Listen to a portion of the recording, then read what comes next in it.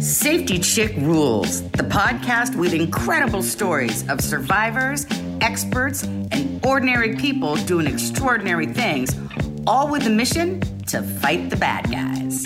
This isn't your ordinary true crime podcast. This one gives you the tools to live a safe and empowered life, fighting crime one tip at a time. Hey, Kathleen Gallagher here, the Safety Chick. And according to the National Center for Victims of Crime, 7.5 million Americans are stalked annually. But proving a case of stalking is not easy. I know firsthand because I was part of passing the first anti-stalking laws in the country. Victims must prove a laundry list of behavior in order to get their stalker arrested. Obtaining a restraining order is difficult as well. If you're being stalked, you basically need to become your own case manager and work with the police to prove a case of stalking. My guest today did just that and was able to get her stalker arrested more than once. Lenora Claire was stalked by a man she met one time. He then began sending her extremely disturbing letters that escalated into graphic rape and death threats that ultimately led to his arrest. I wanted to have Lenora on the show today to share her story of tenacity and strength in getting her stalker arrested and her crusade to help other victims as well. Lenora, it is so great to have you here. So your story is amazing. So for our listeners and viewers, you got to start from the very beginning when you're in the art studio. Okay, go. Yeah, you got it. I'm going to try and talk fast like the Micro Machines man. But before I start, I want to say how nice it is to be here with you, be able to talk survivor to survivor. And honestly, I always say you really were the trailblazer. So I can't start my story without thanking you for your work, right? So where it comes for me, my story began, I was sort of, it feels embarrassing to say now, but in LA, I was sort of an it girl. You know, I was throwing parties and I had a lot going on, and I had opened up my art gallery. It was a very proud moment for me. And I was named one of the LA Weekly People of the Year. I say that not to, rest on my laurels, but it's relevant to my story. There was a schizoaffective. He's a combination of schizophrenia and bipolar. And I also want to preface by saying that I'm not insinuating that all people who struggle with mental illness are dangerous, but my stalker is in fact dangerous. So it's important to know that. But he was back in 2011. He had already been stalking Ivanka Trump in New York. I had no idea this is going on. Why would I? I'm living in LA. He had been arrested multiple times for stalking Ivanka, including he tried to kill himself in her store. So this is all Lord. Going on. Wait. Right. When was that? What year was that? I think that was 2010. Got it. Yeah. So here's this problem person already stalking other people, stalking girls from his high school, stalking Ivanka, all out in New York. I don't know any of this. Why would I? I opened up my art gallery 2011. It's a really wonderful moment for me, a lot of press, a lot of wonderful things happening. So I'm on the inside of the LA Weekly, this big issue, and he has jumped bail in New York for the charges and everything with Ivanka. He comes to LA, he opens up the magazine, sees me, becomes fixated, comes to my art gallery. He's wearing a spacesuit, which, I have a high top. A spacesuit? Like, what do you mean? Like an astronaut suit? Yes, like a Halloween, like a spacesuit costume. And, I have a high tolerance for art shenanigans, and I have a lot of fun, eccentric types that come to my gallery. So I'm like, okay, Ziggy Stardust, I think it's kind of funny. I don't really know anything. Right. So, I start talking to him. Sorry, again, his real name is Justin Massler, but he's legally had it changed to Cloud Star Chaser, which sort of makes more sense why he's got this spaceman persona. And that would be your first clue that this person is a bit imbalanced in some way. Right. Yes. Right. But again, I meet all kinds of artists with crazy names, so it doesn't immediately red flag because I have all kinds of fun, eccentric characters that I meet all the time who are harmless and wonderful. So anyways, he shows up in the gallery and he introduces himself. I can tell right away he's highly intelligent but off. Something doesn't feel right. And he starts telling me, oh, you look like Jessica Rabbit. You look like Leeloo from The Fifth Element. I'm like, okay, yeah, I hear that sometimes. Thanks. And then he looks me right in the eye, and I'll never forget that. And he says with just the most intense way, and I'm going to stalk you. I'm just like, what? Like, it's really jarring. And no, who says that to anybody, right? No one says that. So I realized whatever his deal is, this guy is creeping me out. So we kick him out of the gallery. I don't think much of it. Just like, okay, weird incident, whatever. Guy's kicked out, he leaves. Then I start telling my friends, and they're sending me, different articles about him and how I think the Trumps had hired bounty hunters to extradite him back in New York to stand trial.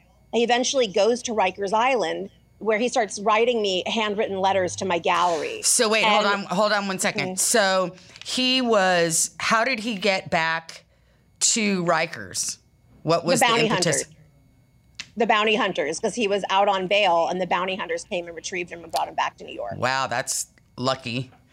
Well, it wasn't, not really, because he wasn't held for very long. New York has some pretty terrible laws for stalking. So while he is at Rikers, very briefly, for the crimes towards Ivanka, he starts writing me these very just weird, they start off just very sort of long ramblings. They didn't start off threatening, they were just bizarre.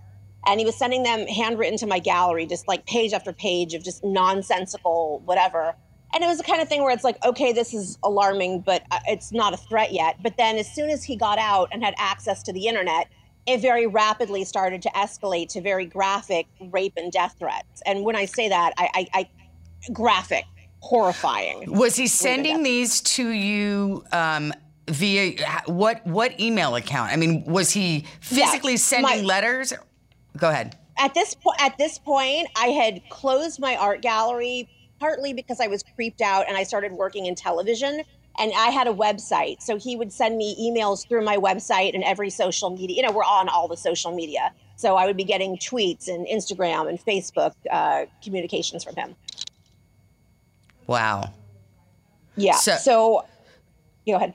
So when you got, let's go back to when you got that first, weird. Things are adding up. You now know who he is. You now know he went back to Rikers and then released again. How did you get that information? Because this is a big thing about the problem with stalking is that the victim rarely is given any information when the stalker gets out of jail or prison. You have no idea where this guy is, usually.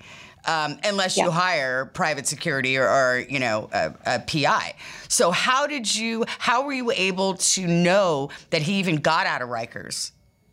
Right. So you make excellent points. And my case is an anomaly for so many reasons. I'm in the 3%, what they speculate is the stranger stalking. And what makes mine even more unique is that my stalker stalked celebrities mostly. I'm one of the least known people that he stalks. So his was reported. I was able to Google him and, find a New York Post article or whatever who was sort of updating about the case, right? So I had access to information that most people don't normally have. So what ended up happening was, this is just sort of timeline-wise, I would say 2012, early 2013. I'm getting these graphic death and rape threats. I go to LAPD Northeast Division. I show them very heavily documented everything. And this person has a long criminal history. So I walk in with the assumption, that they're going to care. And the Northeast officer at LAPD tells me to dye my hair and get off the internet. That's their advice to me. Okay, hold on a minute. You're talking 2013. Yeah. Now I didn't realize that because we started ATAP, the Association of Threat Assessment Professionals, in 1991 when we passed the first, it was a state law then, and then went on to be federal, right? So LAPD was the first police department to even have a stalking unit. I am blown away.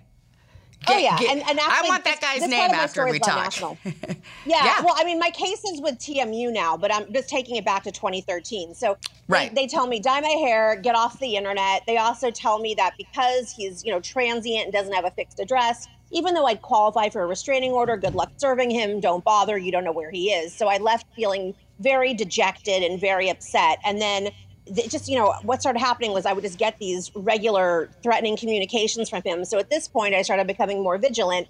I learned how to track IP addresses. And so I would see every day when I'd get my death or rape threat what part of the country he was in. So I'd be able to, sort of evaluate and assess my level of risk for the day and then act appropriately. If he was in California, I was on high alert. If he was, in Hawaii, which is a place he was intermittently, I'd be less threatened. So then we get into about 2 years of this, which is so weird to say. I just normalized my death and rape threats. Like, you should never say that, but that is what happened. And then in 2015, he sent my boss a death threat. And then it was a whole series of death threats. And then I went back to LAPD and I was met with the same response. And now I'm pissed. Now, are you kidding me? Yes. I am blown away right now. Oh, I mean, I do hear this. Look, I do hear this all the time. Even in 2021, I know that it still is very difficult to prosecute stalkers. We still have to be our own case manager, as I was, as you were, as we teach our victims, right? That you have to be proactive and you have to do this. But I just can't believe that they were still so archaic back then. Yes. That's unacceptable. Right. So as part of my journey, I'm the kind of person, I was as horrified as you are, and you've got all this knowledge. I was horrified to learn this. I think, okay, I work in television. This is bullshit. So in 2015, I went public with my story. I did a TV show. That's where I connected with Rhonda Saunders, who I know you go way back with. And then I started my journey as being more of an advocate and advocate. I started coming up with all kinds of different ideas to improve legislation. I connected with Congressman Schiff. I started, working with him on things. All the meanwhile, as my story is sort of hitting the media, nobody's helping me. Nobody's doing anything. So in 2016, we started filming what would turn into a 2-hour special on 48 Hours. The last hour was all about my case. And we're starting to realize, I'm doing all the work, putting things together, realizing how many victims there are. It's multi-state. Like I'm realizing and, compiling everything, doing all the work myself. Wait. You're realizing that your stalker, had been stalking other victims around the country? Oh, right. Yeah, like so many. So I start because what would happen was as I would do an interview with the media, different people would see it because they were also Googling him and contact me, and then they disclosed to me what their experience was. So now I'm compiling all of this. So as we're filming my 48 Hours episode, without my consent, they decided to interview my stalker. Yes, I absolutely would hurt people with no qualms and no apologies. I can kill people with my bare hands. Are you kidding me? Or I'm an extremely fucking dangerous person. I'm Jesus Christ. I'm a God and I have real divine powers. And yes, I will fucking take the law into my own hands. Does Lenora Claire have a reason to be afraid of you? You're damn right I'm a scary fucking person. I terrify the fucking shit out of people. Yeah, a lot of restraining orders are not legal, though. It is morally justified and legal to break that law. Lenora Claire wants you to stop sending her stuff. Right. She's part of the Zionist network. And they got all these girls that have me fucking framed out to be crazy when I'm really the Messiah. People need to learn that I don't have a lot of respect for fear. Lenora Claire's story is basically all lies. When she said there were rape threats, that was a parody film concept I sent her. If Lenora Claire is going to be a Zionist, a part of like a Zionist conspiracy, then we've got to find a way to get her out of social power. Can't have like women like that fucking up our social matrix. Like, man up a little bit, Those restraining orders aren't legal. I will not stop sending them. I will use the power of God to fucking destroy anyone who opposes me. I will not stop, and I will fucking destroy you. So try stopping me. You die. I will kill them all. They will die. You will not stop me from sending messages. And if you try, you will die. I will not stop sending emails to Lenora Claire. I will kill you. I will destroy you. So, and it was interesting too, because when I had done media prior to that video, I had people victim blaming me, shaming me, saying I was making it up, that I just wanted attention, even though I'm like, I've been on TV since I was 6 years old. If I wanted attention, that's not anything I need to create. So it kind of shifted the narrative. Lenora, I have this quote from Patty Hearst.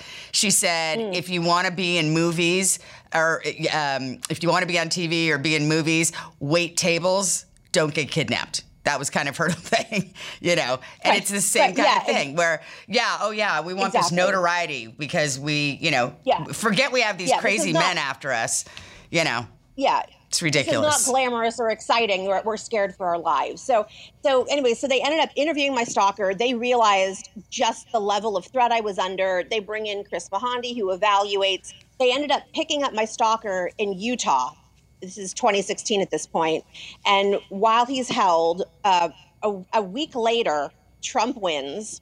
I always say, regardless of how you feel politically, that I won the stalking lottery because I share my stalker with his daughter, right? So, so I'm like the one person that's instant security, instant, right? You would think so. So a week later, after the election, I'm walking this little one. I'm picking up, her mess, and I get a phone call. I shit you not.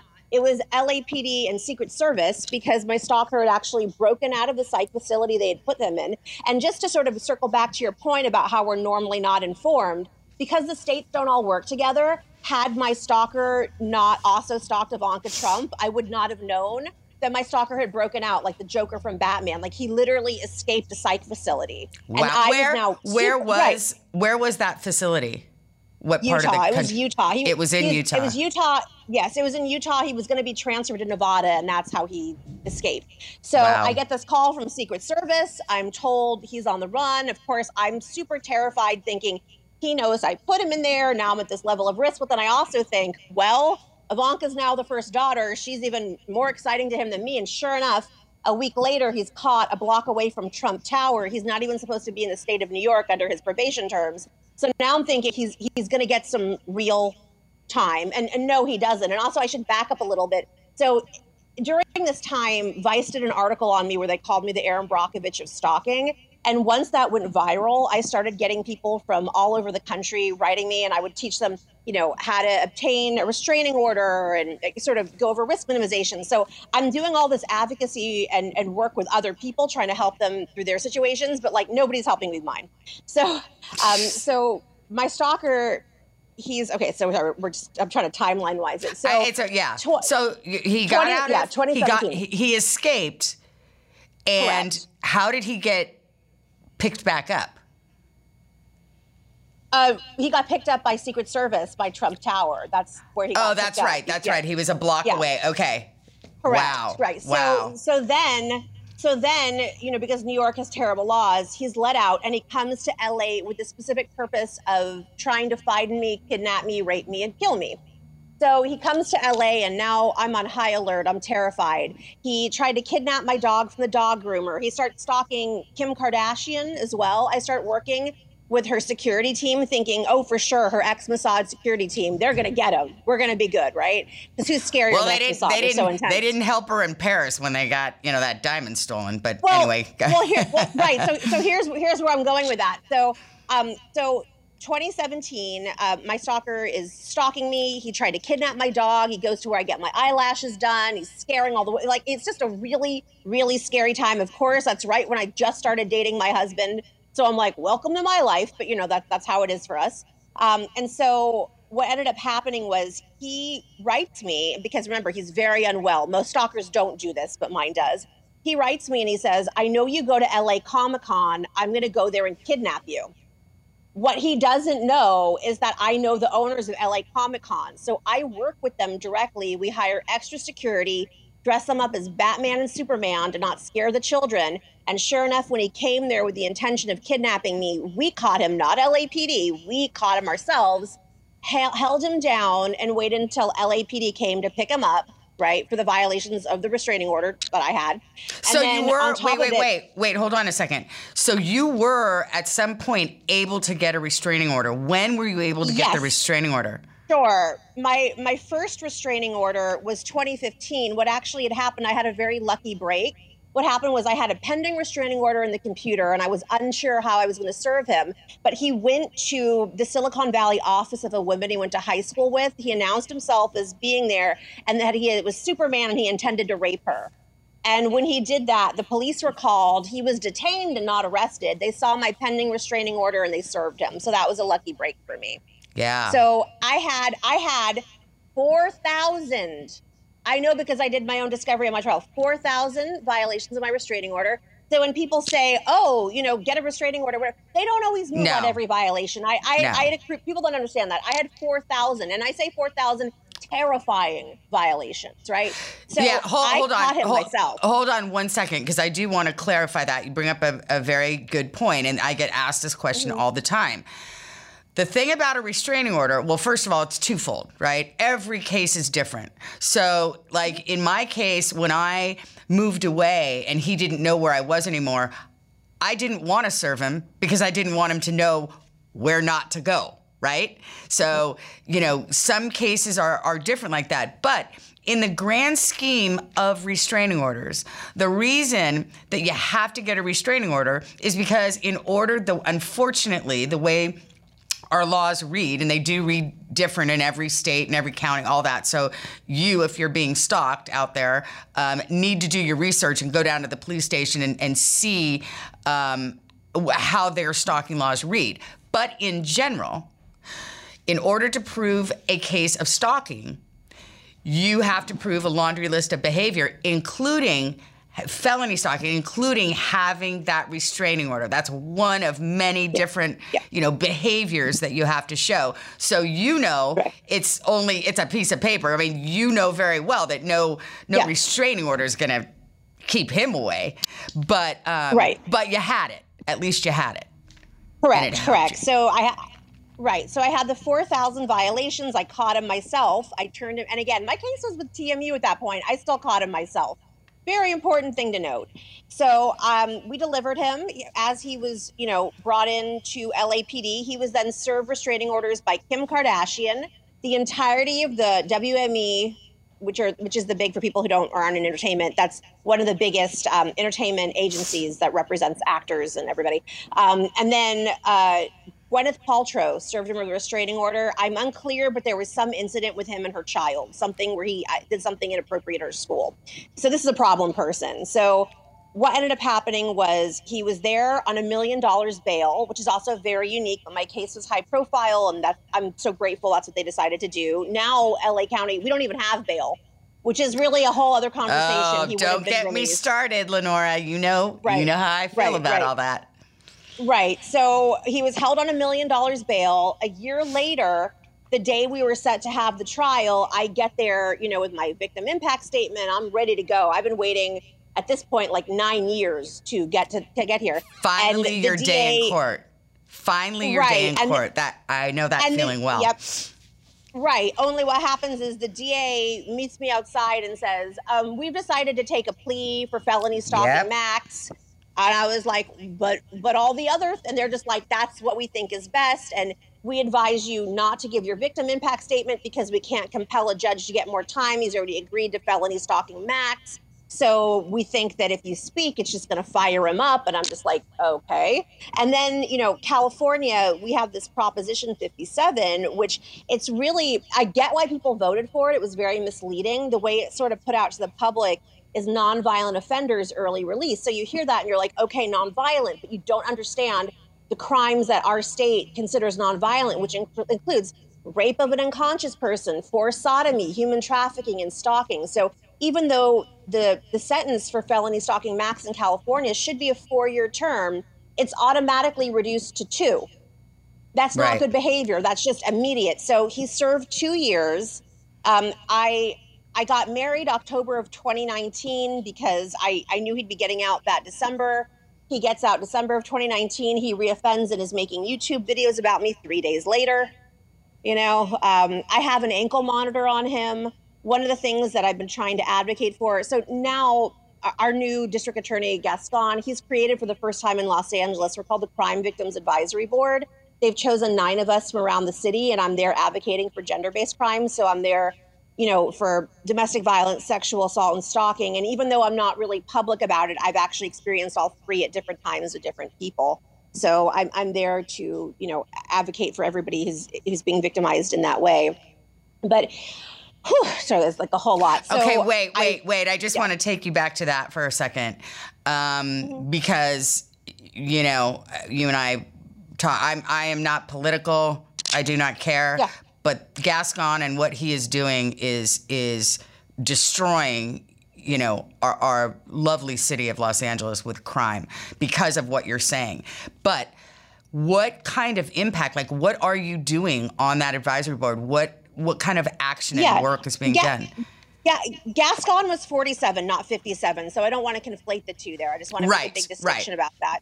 And that was voted. So I understand that he's a controversial figure, but I will say I very much admire that he's brought this board in, because before there was a lot of gatekeeping in DA's offices, and they weren't specifically asking victims, how can we improve services? And that's what we're there for. Like right now, I'm working on creating an app for the DA's office so people could have access to information that never existed. So all of us on the board, we're there representing different areas of crimes. There's a lot of people who have relatives who were homicide victims, right? So we're all there as genuine crime survivors, right? Who are trying to improve. Because if you're at the DA's office, something horrible has happened to you. Right. So we're there to work. And it really has nothing to do with Gascon and his policy. We're not there for that. We're there to improve victim services and be outreach to our various communities. Because, for example, like I have a social media presence, right? So I can get on my social media and be like, hey, have you ever heard of victims compensation? Did you know you can get $5,000 in therapy? Bet you didn't, right? Where normally you don't have anybody at the DA's office that's like reaching the kind of people that I reach. So that's why we're there. And it's a really beautiful group. And I just hope that wherever people fall politically, they see because we're kind of separate. Like we're survivors, right? That has nothing to do with politics. It's, it really you're trying to help. By the way, I just have to tell you something. So when I was kidnapped, I got victim restitution, money from the government. So I have it framed in my office. My life was worth $99. That's like the across the board, here's what you get. That was back in 1990. Maybe we've gotten a raise. Maybe some victims have gotten a raise since then. But $99, that's what they put on my life. So I've never been able to collect mine. So I'm worth $0, and that's the value of our life. But no, it really, really, really is important to have victim advocacy, because it's so true. When you're exactly right. If you're in the DA's office, something terrible has gone on, right? And you're now in this sea. And by the way, I think this was really hard for me at the beginning to understand too, because remember, it's the state or the city versus the stalker, not you. So you don't, and right. You and I are so much alike, which we know. And, I wanted to get in there. I wanted to, but you're at the mercy of some assistant DA that's got a stack of rape and murder cases on his desk or her desk, and they just got to go in and they're just churning through their day. So you're just one little spoke in the cog. I mean, it's terrible. So to have the victim's advocacy is so great, because, it really is important work. Yeah, it really is. And so I'm really proud of the board. It's a diverse group of people and diverse experiences. And it's just really beautiful that we're able to work with victim services. Like I think I told you the other day, I found out that, so our DA office, right, there's like 800 employees. I think it's huge. It's the biggest in the United States. And our victim services department, I can't remember the exact amount. I think it's supposed to have 80. I think they're under people right now, but there wasn't one dedicated expert for stalking, right? So right now I'm trying to get that for us, and it looks positive. So, before this, that wouldn't have been a thing. And that makes sense, because when my case was at the DA's office, no one told me that victim services existed, because there was nobody dedicated to stalking to come find me. Right. That's it. I had the same experience, that there was just nobody to help. The only thing is right after I was kidnapped, actually, I think he was still holding the police at bay on my friend, and I was back at the police station, trying to give them all this information. And they brought in this psychiatrist that's their police psychiatrist. The guy was like 80 years old, smoking a pipe. I kid you not. And I'm just like, and he's like, tell me how you're feeling. You know what I mean? I'm like, F off, buddy. Get the hell, what the hell? Yeah, it was ridiculous. Yeah, it was ridiculous. But anyway, so going back to your stalker, where is he right now? Yeah, so he's currently in jail in Los Angeles for yet again violating my restraining order, my probation conditions. He should be getting out, I believe, mid-September. I'm sure he'll reoffend and go back in. We're not going to pretend it's anything else. He just keeps doing things and going back, and this is the revolving door that I live with.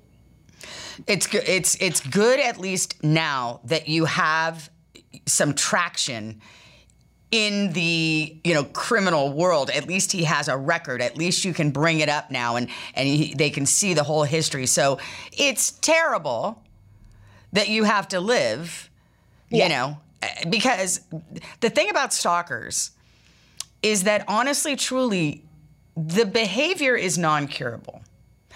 And, sometimes people lose interest. Sometimes it was more of a domestic violence stalking. So, it kind of fades. But the true, sociopath, schizophrenic, mentally ill stalkers, it's tough because as a victim, you never really know if that person is going to show up. You just always have to live that way. But you have learned, and I have learned, how to build that perimeter of safety around you virtually and physically. And you know the drill now. So as soon as, something happens, you're in, that mode where you're going to go down and you're going to, again, approach the law enforcement and get him picked up off the street, which is really... Or do it myself, as I have before. Yeah, exactly. Or get your own private security and do it again. But, you and I are both of us were very lucky in our situations. But we know of millions of people out there that don't have our tenacity. Not that, but you know what I mean? It's just... very hard the for them. Hypervigilance. It's so hard. And you and I, we have so much privilege, and we have to always say that too. There's a lot of people that are coming with a lot less, and we have to be really realistic about how it is for them. Yeah, it's terrible. That's why, like on my website, my books, and the more information we can get out there to victims of all walks of life, the better, so that they actually have the tools to, help themselves if they are being stalked. So the more we talk about this, I think it's the better. So tell me about, let me ask you this. How do you live? I mean, I always said when my stalker was in prison or in jail, the billions of violations of restraining orders that he did over the years, as a stalking victim, that's the only time that you truly feel like you can breathe, right? Right. And I remember your wedding. Unfortunately, I threw out my back and I couldn't go to your beautiful wedding. Oh, yeah. Darn it. But I know that was a sense of peace, that you could enjoy your wedding in peace because you knew he was behind bars. But now, how do you feel? I mean, how do you live, honestly?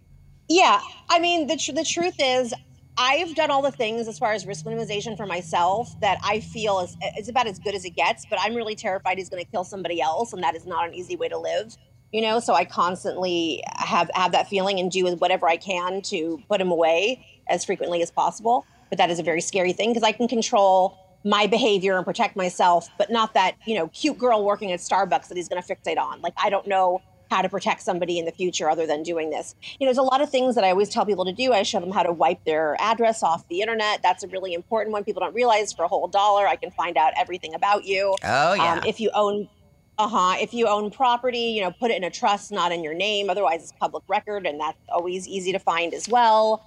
There's just a lot of risk minimization. I sort of say it's like wearing a condom. It's not 100% foolproof, but it sure as hell increases your odds of being safer, and all the sort of layers, as you say, of building in protection. It does matter. We're both here. We're both proof of that, right? Also, with my wedding specifically, I wanted, because a lot of, just like crime survivors follow you, they follow me as well. And I wanted them to see that you deserve a happy ending, right? Like, we are not a product of the worst thing that's happened to us and our trauma. And there's people who will love and accept us. And even if we have these situations, there's people, it's not easy. This is not for everybody, but there's people who will stand by us. So I wanted to sort of broadcast that to everybody. But Very true. As far as me, and people don't talk about that, all the other ways it impacts our life. Like, well, I remember I lost jobs. Oh, yeah. Well, I lost roommates. I lost, imagine, just like you said. I mean, I've had to sit down with boyfriends because, my stalker started stalking me my junior year of college and then kidnapped me after I'd gotten married. So, I mean, I went through a couple guys before I met my now ex-husband. But anyway, so my point is like you have to sit down and have that conversation. So I just kind of feel like I need to let you know that I have this psychotic person that comes after me with semi-automatic weapons and knives. And, it really ruins your dating game, It really does, and especially because everybody they Google you before that date. So I was just kind of, it's all right. Is that Lenora? Is that why I haven't been dating? Do you think people are Googling me and going, I don't know? I honestly, but you know what? It's gonna get the wrong guys away. So good, filter them out. True, very true. I'm sure they Google and, but the right guy is going to be like, oh, she's a badass. I'm all in, so it'll work out. Get working on that. Yeah. So you also are starting to just tell me what you're doing in addition to the victims advocacy work. Yeah. What else? Yeah. So for the past 10 years, I've worked in entertainment. I've been a producer and a casting director. And then, much like yourself, we do all the crime shows, right? And so it's a really unique position when you're both on camera and behind the scenes. And for most people don't realize this, that most of these true crime shows, which are in a sense profiting off of our pain, not all of them are ethical. Some of them are really wonderful. They treat you well and they help you tell your story and give you a platform. And others, they're just there to make you cry, manipulate your feelings, put you in danger, interview your stalker without your consent. I was just about to say that I did want to go back to that, at how incredibly careless of 48 hours to interview your stalker. Because if anybody knows anything, psychology-wise, you do not promote the stalker. You do not pull them in like that. It inflames them immediately. In fact, I did years ago Donahue, which you got to be my age or older to know who he is. But anyway, they ambushed me. I was on stage. They didn't have my stalker because he was in prison, but they had some random guy that had been in jail for a violation of restraining order and had been stalking a news anchor. And they had he and his attorney on to complain about the stalking laws as I'm on here. And at commercial. Oh God. I looked at Donahue because the guy starts talking to me. He goes, oh, I live right around, he started talking to me like he knew me and knew where I lived. And I looked at Donahue and I yelled. He was over here. And I said, you better get this guy away from me. And you better have him stop talking to me. And Donahue comes over. He's such a good man. He came over and told the guy to shut the hell up and stay away. And after the show, I made them escort them out, and I gave that producer an earful. And that's the thing. If we're, again, we're used to being on television now, and we're used to being advocates for ourselves. But it takes standing up for yourself, because there's been many shows too that I won't do, because they do exploit victims. And that's right. Same thing. But so that's what's leading into what you're doing now. So keep going. Right. So it's tricky because, you do the shows because you want the platform to tell your story and to educate. So you're grateful for it, but you're like, wait, you don't have to put me in danger. It's a very complicated thing. So because I have a foot in both, right, in the advocacy world and entertainment, I decided to create a company. It's called Lenora Claire Consulting. And we do sort of 3 levels of service. The first level of service is I've gotten a bunch of other high-profile crime victims who've done all the shows as well. And so for people who aren't in entertainment, there's a movement right now. They have these things called intimacy coordinators on set when there's sex scenes, to make sure that the actors are, treated properly, nobody's boundaries are messed with. And it's a really nice thing. What I was wondering is why the hell they don't have that for crime victims who literally have a camera shoved in their face during the most vulnerable moment. So the first sort of tier of services is, I have people like us who've actually lived it, survived it, who go and will be on set with the victims, making sure everything's okay, making sure their boundaries are respected, making sure if they need a minute, that they get that minute and that they're not, coerced into speaking if they're not comfortable. So we've never seen that before, and I hope I'm successful. The second level is consulting. You know, there's a lot of shows where they talk about crimes and they don't know what the hell they're talking about. So why wouldn't they? They usually get, you know, ex-law enforcement, Cops. Navy SEALs, Right. all that stuff. They don't really go Right. to. They don't talk to us. Right.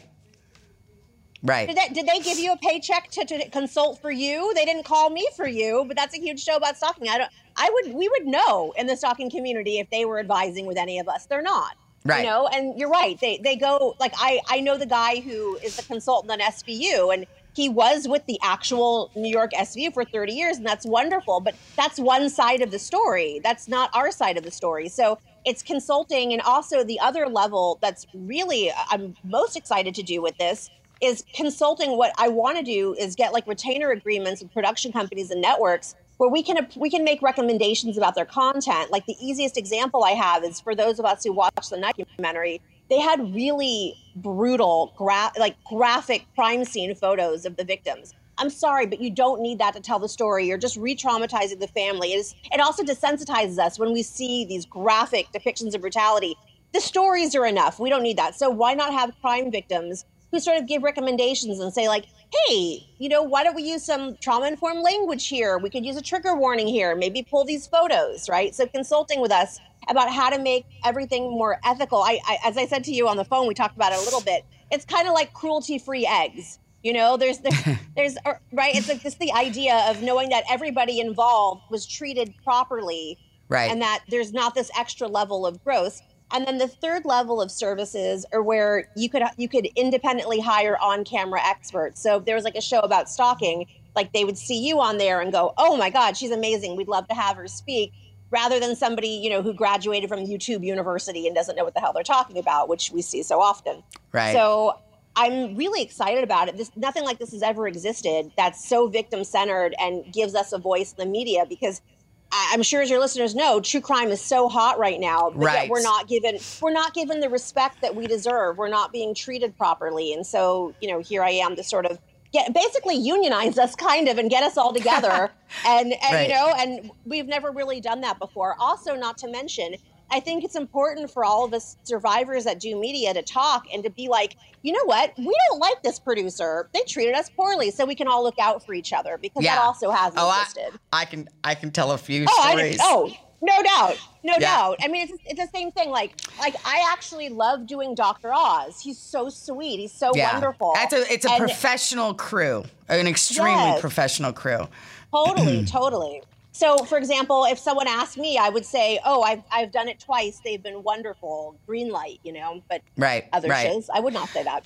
Yeah, exactly. Well, I just have to say what an incredible story and an incredible journey you have taken, and what you've done with this negative. I always, you know, this show's about ordinary people doing extraordinary things out of trauma and tragedy, and you are a prime example of that. So where can people find you? Yeah, so my name, Lenora Claire, it's my website, it's all the social media. Just find me, Lenora Claire, at everything except my Twitter. My Twitter got hijacked, but you know, who cares Instagram, about Facebook. Twitter anymore? We don't care about Twitter. Twitter sucks. Yeah. And then the consulting website, if there's anybody in the industry or just who wants to learn more, it's LenoraClaireLLC.com. And I'll have, you know, on my website, I have my podcast page, and on this show, we'll have the links to everything. It was so great having you here today. I really appreciate it. It's been a long time coming, so thank you so much. Yeah, and thank you again. Like I say, you're my sister survivor, and you really you really blazed that trail, and it's, you know, and so like I can't not bring that up because it's so major. Thank you. Thanks so much. If you or someone you know is being stalked, get help. Go down to your local police station and meet with a detective. Tell them what's going on. Share with them what's going on, and any evidence you have, bring it down to the station. Contact the Stalking Resource Center. They're a great resource to find out what you need to do to help get your stalker arrested. The number, 202-467-8700. Again, that's 202-467-8700. The Stalking Resource Center. Until next time.